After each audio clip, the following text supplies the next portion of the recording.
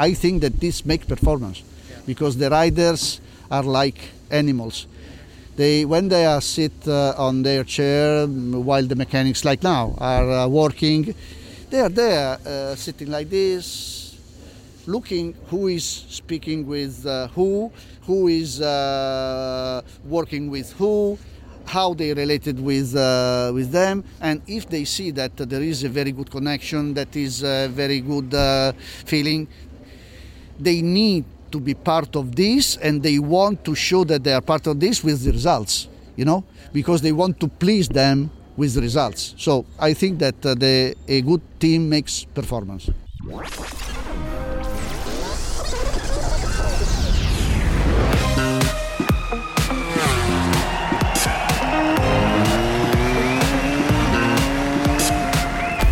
Hello and welcome to the MotoGP podcast, Last on the Brakes.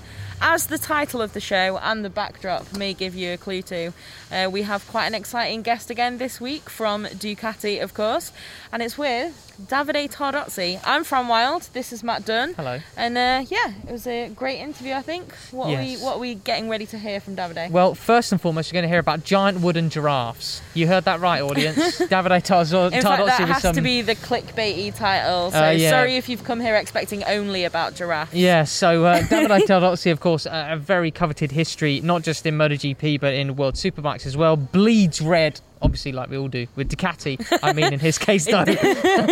But Davide, he was. I mean, we've wanted to interview him for a while. We've got a big list of people we want to interview, and Davide's always been rather near the top of it, because as many of you will have noticed over the various seasons you've watched MotoGP, he's such a prominent figure in the Ducati garage, and his celebrations when they win or even get a podium are second to none. Just search on that, whatever GIF provider you use, just have a look. Yeah, I think exactly. there's some gems. Just have a fantastic. Davide Tardozzi on Tenor, Gify, wherever. But no, we wanted to talk to him about what his actual day-to-day, what is the difference between his job and Paolo Ciabatti's, and then also wanted to learn about his managerial style and also some cracking stories from his time in Superbikes. Some genuinely cracking stories. Yeah, from really. his time So in for you Superbikes. guys, you retro fans who love a bit of Superbikes from the 90s, the heyday and this and that, who probably listen to Oasis in the car on the way to work, not like me.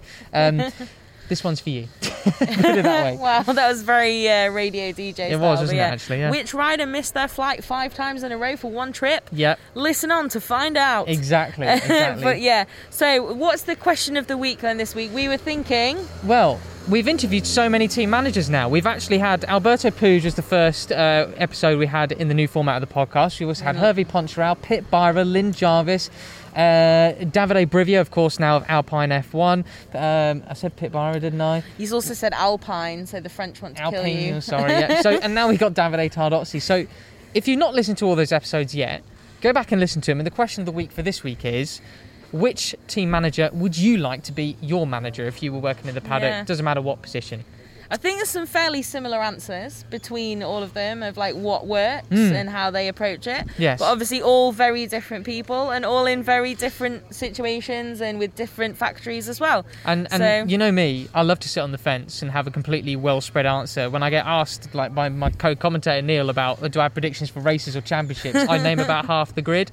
So actually I come away from every single interview we do with the team manager going, God, I'll tell you what, if I could work for one team in the paddock, I would like to work for him because he seems great, and I feel that after every single one. Yeah, true.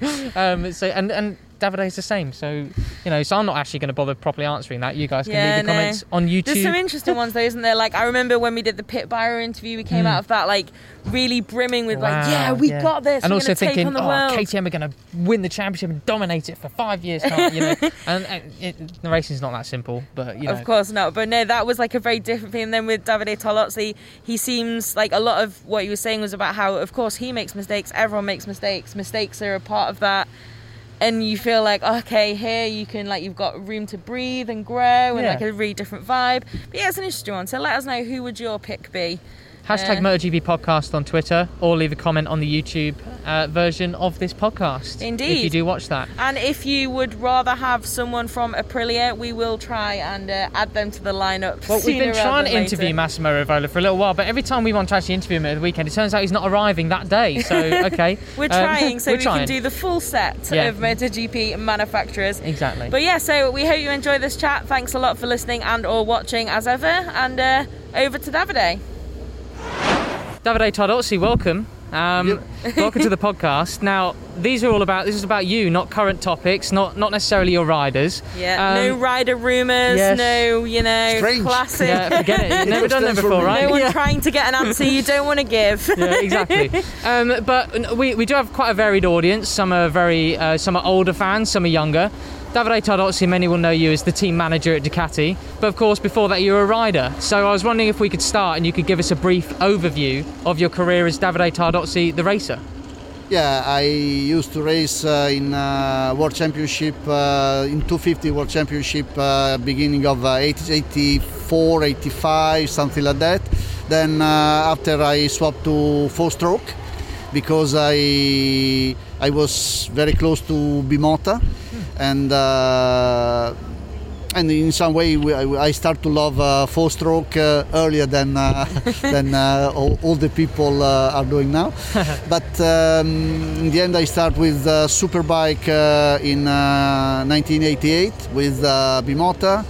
I had a quite good early career in this championship. This was the first year of Superbike. Yeah, first year. I began in the ever. first year of Superbike, 1988 in Donington Park.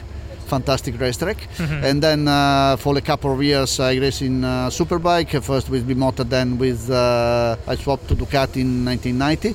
Then in 1993. I had in 1992 a bad accident, and in 1993 I stopped, and the Castiglioni brother, at the time owner of Ducati, gave me the possibility to run a team with two riders. Okay, cool. So your relationship with Ducati was from the time when you changed from being a rider to the next stage of your career? Yeah, I started beginning of the 90s as a rider, then as a tester, because I was a rider and even the tester of the internal team, the factory team. Then I had this accident, and again they gave me the possibility to stay in Ducati as a manager. At that time there was two teams.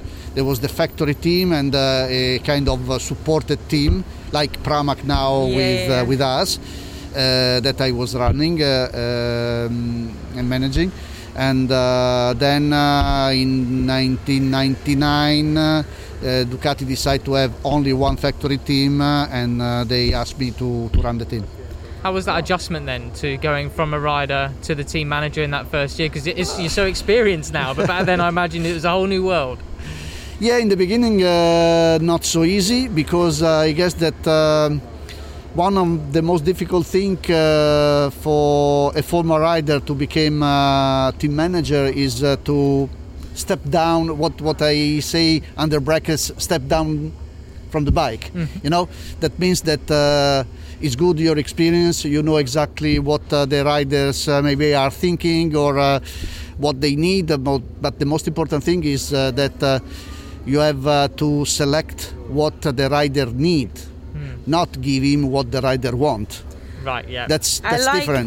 That's an important because distinction, riders are always asking, so you must give them what they need, not what they want. But how do you know what they want compared to what they need and when it differs? That's part of the experience. That's part of your attitude. That means that it's something that you must imagine, obviously, and thinking to your former career, because after you stop, you know exactly the mistake you make. Yeah, you know? hindsight's a wonderful thing. You know exactly which kind of step you make as a fault, or which kind of step you make to go forward. So in the end, I think that something that comes from inside. You know, is a kind of talent that you have, because to do this job, in some way you need to have a kind of talent to approach the riders, mainly the riders, not only the team, in the proper way. I guess, do you think then the riders are definitely the most difficult part of managing a team? Absolutely, yes, because the riders are the most important part of the team. Yeah. So this is very important to manage in the proper way. I grew up watching Superbikes in the 90s before I started watching MotoGP, and you were a very prominent figure on the TVs there, and I was a big Ducati fan, so I was like a fan of your Fogarty, Keeley, Tozen, Hodgson, Bostrom. So I'm fascinated to know from a manager's experience, who were some of your favourite riders to work with? Who were your favourites? Who caused you the most stress? What was your take from that period of Superbikes? I've been very lucky. Ducati gave me really the possibility to have fantastic riders, and we won a lot in this era because not only of the bike, but mainly because we had fantastic riders. I think that everybody knows that I have a special relationship with Troy Bayliss. But in the end, all the riders I had, I have a special relationship.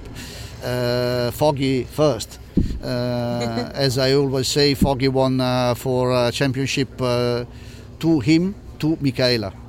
Because because the first two championship, I guess 94-95 belongs, or 95-96 belongs to him. Yeah. But in the end, 98-99, Michaela, his wife, gave him a big help, because mid of 98 he was going to quit.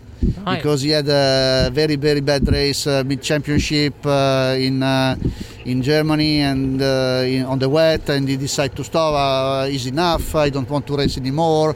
So she convinced him to back to race, and he won the championship. Wow. But he was very close to leave. That's interesting. I guess that nobody knows this thing, but that's why I'm saying to him, everybody, 98-99 belongs to Michaela.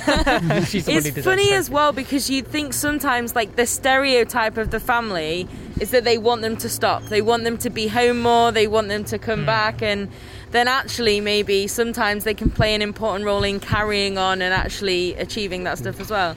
Yeah, but in the end, just to finish the thing before, I had a very good relationship with English and Australian riders, because even with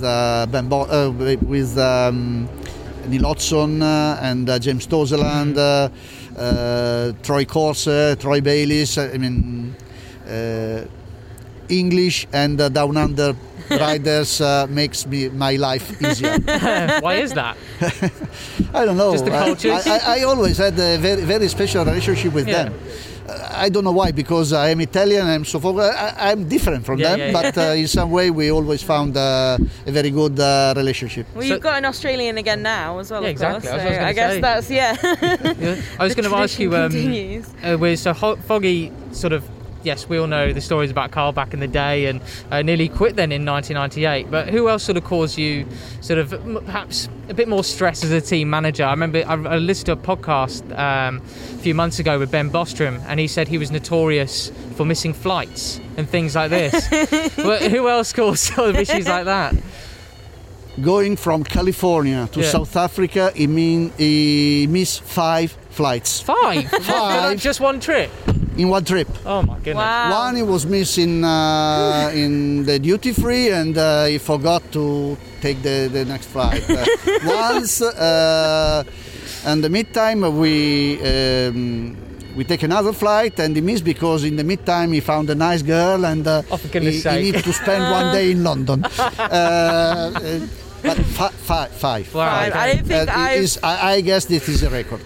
in one trip as well. In that one must trip, be in a one record, trip. surely. But at that time, we miss him once more while in South Africa, because he was, a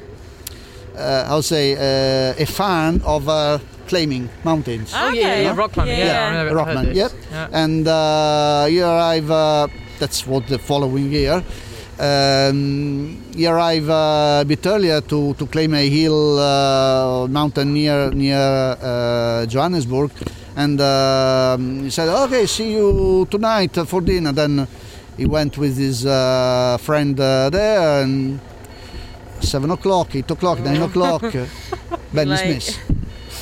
In the end, the following day, he came back, and he said, oh no, you know what, that here the sun is going down so quick, and at 6 o'clock I was there and I sleep on the mountain. My God. Oh my goodness. Meanwhile, you're thinking, this is my multi-million euro rider. Yeah. And he's just Not sleeping on finished. it. Not finished this trip Okay. because his brother was Eric. Eric bought a new house in California, and he want to give him a present. Right. And nice present from South Africa. So the Saturday morning, I see a truck arriving behind the pit garage, and there was something incredible on the back. Then they start with the big lift to give us his present for the wife, and there was a how you call it? Obviously, giraffe. You know, Giraffe. yeah, What, a like giraffe in wood, but A wooden giraffe. Okay. the natural size. Really? Full-size wooden giraffe. Well, as a present for the house to save out to California. My goodness. That was so funny. So who paid? So did it get back there? Who paid for that? And then I had to take a container to send it to Then California. you had to send it to... when I see this giraffe behind her, what is that? Okay.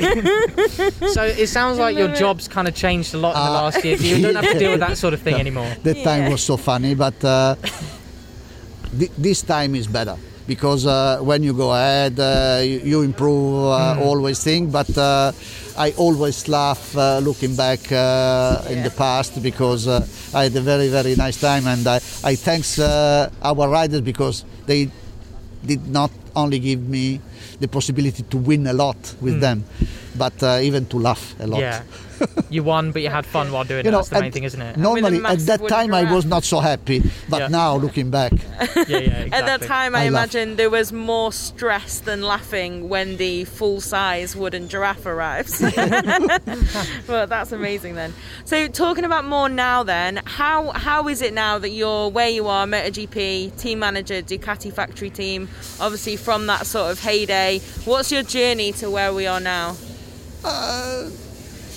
Was it first just, of all, hey Davide, come over here? Or... mostly at the phone. Yeah. And I think that is very, very important to be in contact with the team members. I don't want to say daily, but weekly at least. With many of them, even daily, with the people that are more close to me, and with the factory. But in the end, what I love is to have the family feeling. Family feeling means that you need to be really close to them. You need to organize things all together. I really think that if you have a not good worker in the garage, but if you have people that love themselves, they help themselves, is a big help for the rider too, because the rider need and they want to be part of that. They want to do something to this group, and the results is a performance thing. Having a good team connection, I think that makes performance. Makes sense. It's not only that you need the best mechanic that take It's like super groups in music. So often you take the best member of 4 different bands, but the combination, just because they're the best, is not as special as the people who really bond together and make that you happen. need to have the best person for that job. You don't need to have the 10 best mechanics of the world or the 10 best engineers. So you need to have the best person on this job connected to the other job. Each one of them need to know what's his field and who's next to his field to be related with. So very difficult to find the right people in the right position. Alex Briggs told us that it's not, when we interviewed him, it's not necessarily that him and Brent Stevens were the best mechanics in the world, but as a group together, it's the travelling together, the getting on with each other, that sort of thing. Absolutely. I agree. Awesome. And again, I think that this makes performance. Yeah. Because the riders are like animals.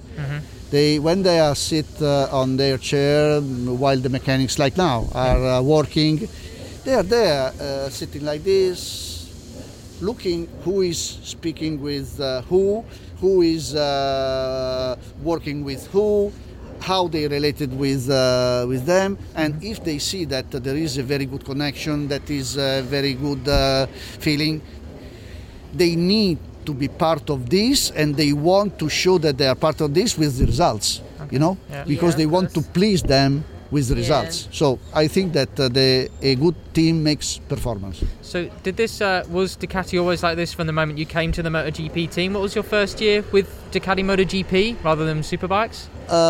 Because you went to BMW 2010. Slightly different Superbike to MotoGP. In the beginning, it was not so easy because I have to understand, because few of them was with me in the past. But many of them, mainly engineers, not so, need a bit of time to understand things, because you need to understand personal things. Because many times the work is, the personal things has a lot of influence on the work.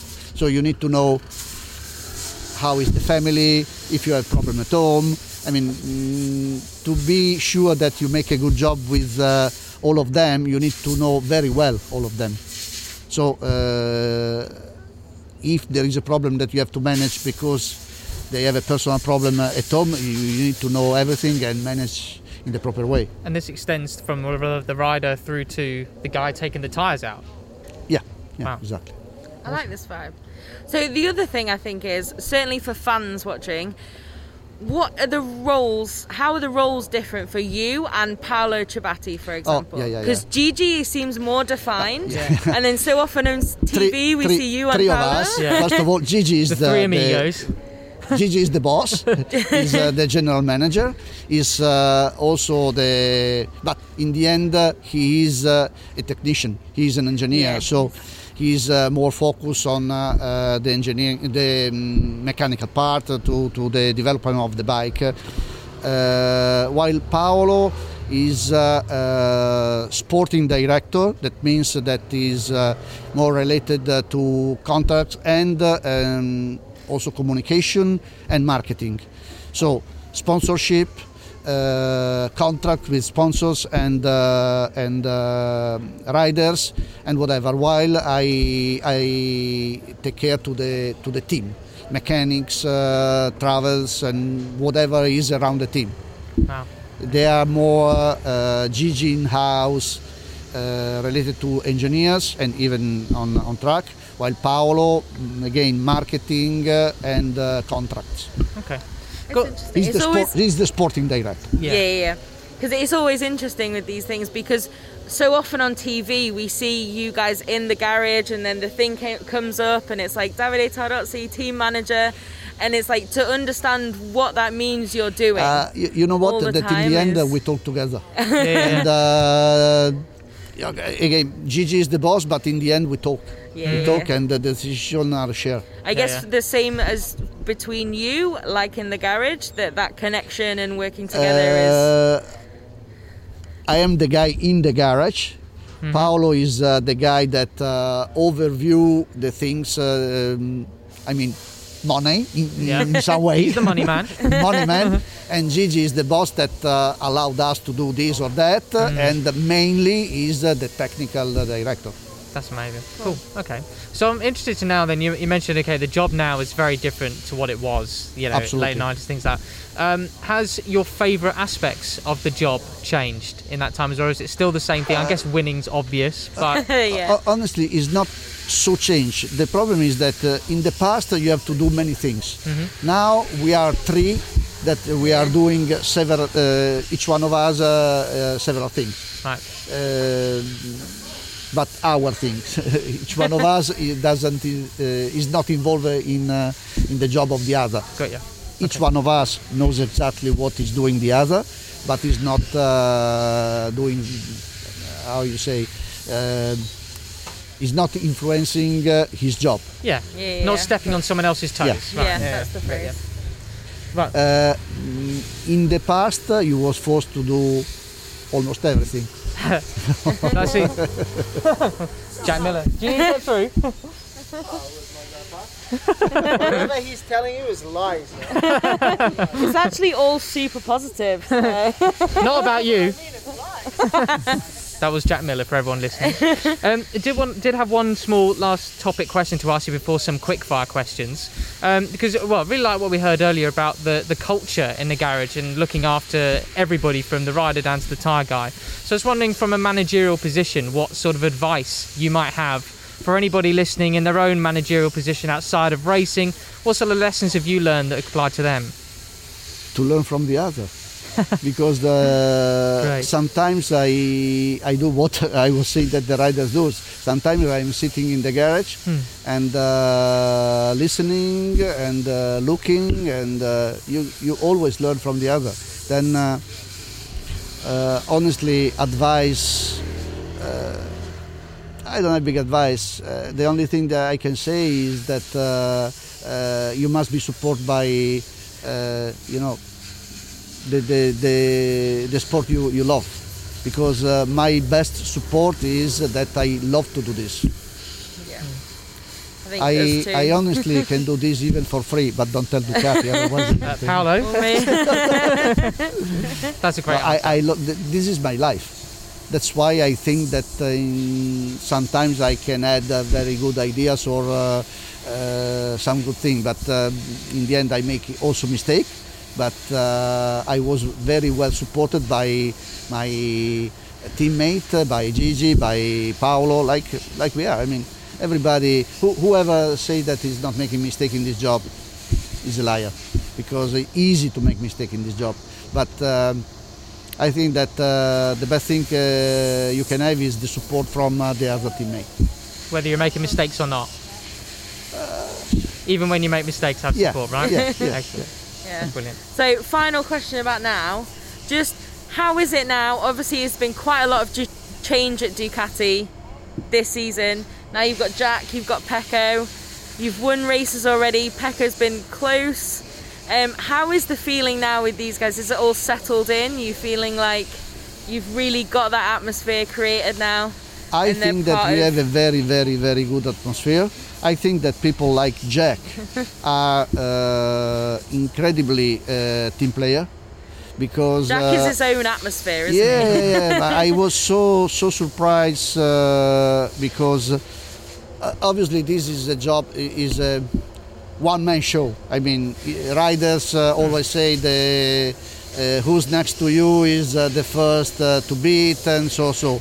But I give an advice to Jack,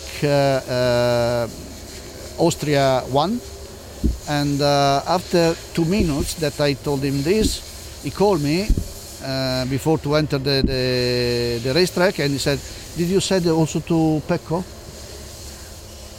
That's something that I appreciate a lot. Yeah, because means that he's a real Ducati rider. Wow. Means that first of all, the best for the team, not only for him, and I appreciate a lot. Brilliant. That's really good. I love that a lot. Perfect note to end on then. We do just have some quick fire questions for you. They're not like quizzing you on information, just short answers. Short answer if I can. I mean, feel free as well. Easy. They can be essay questions if you want them to be. So normally we start with the first one, in case you need time to think. In case you need time to think. Because the first person we did the new quickfire with was Luca Marini in Qatar, and he needed like half an hour. Yeah, you couldn't think of the answer. So, which 3 people, dead or alive, anyone at all, would you like to have at a dinner party? You mean anyone in the world? Anyone in the world. Yeah. Luca take half an hour because you have so many people to invite. My son. Oh, okay. We've not had that one yet. Yeah. My son.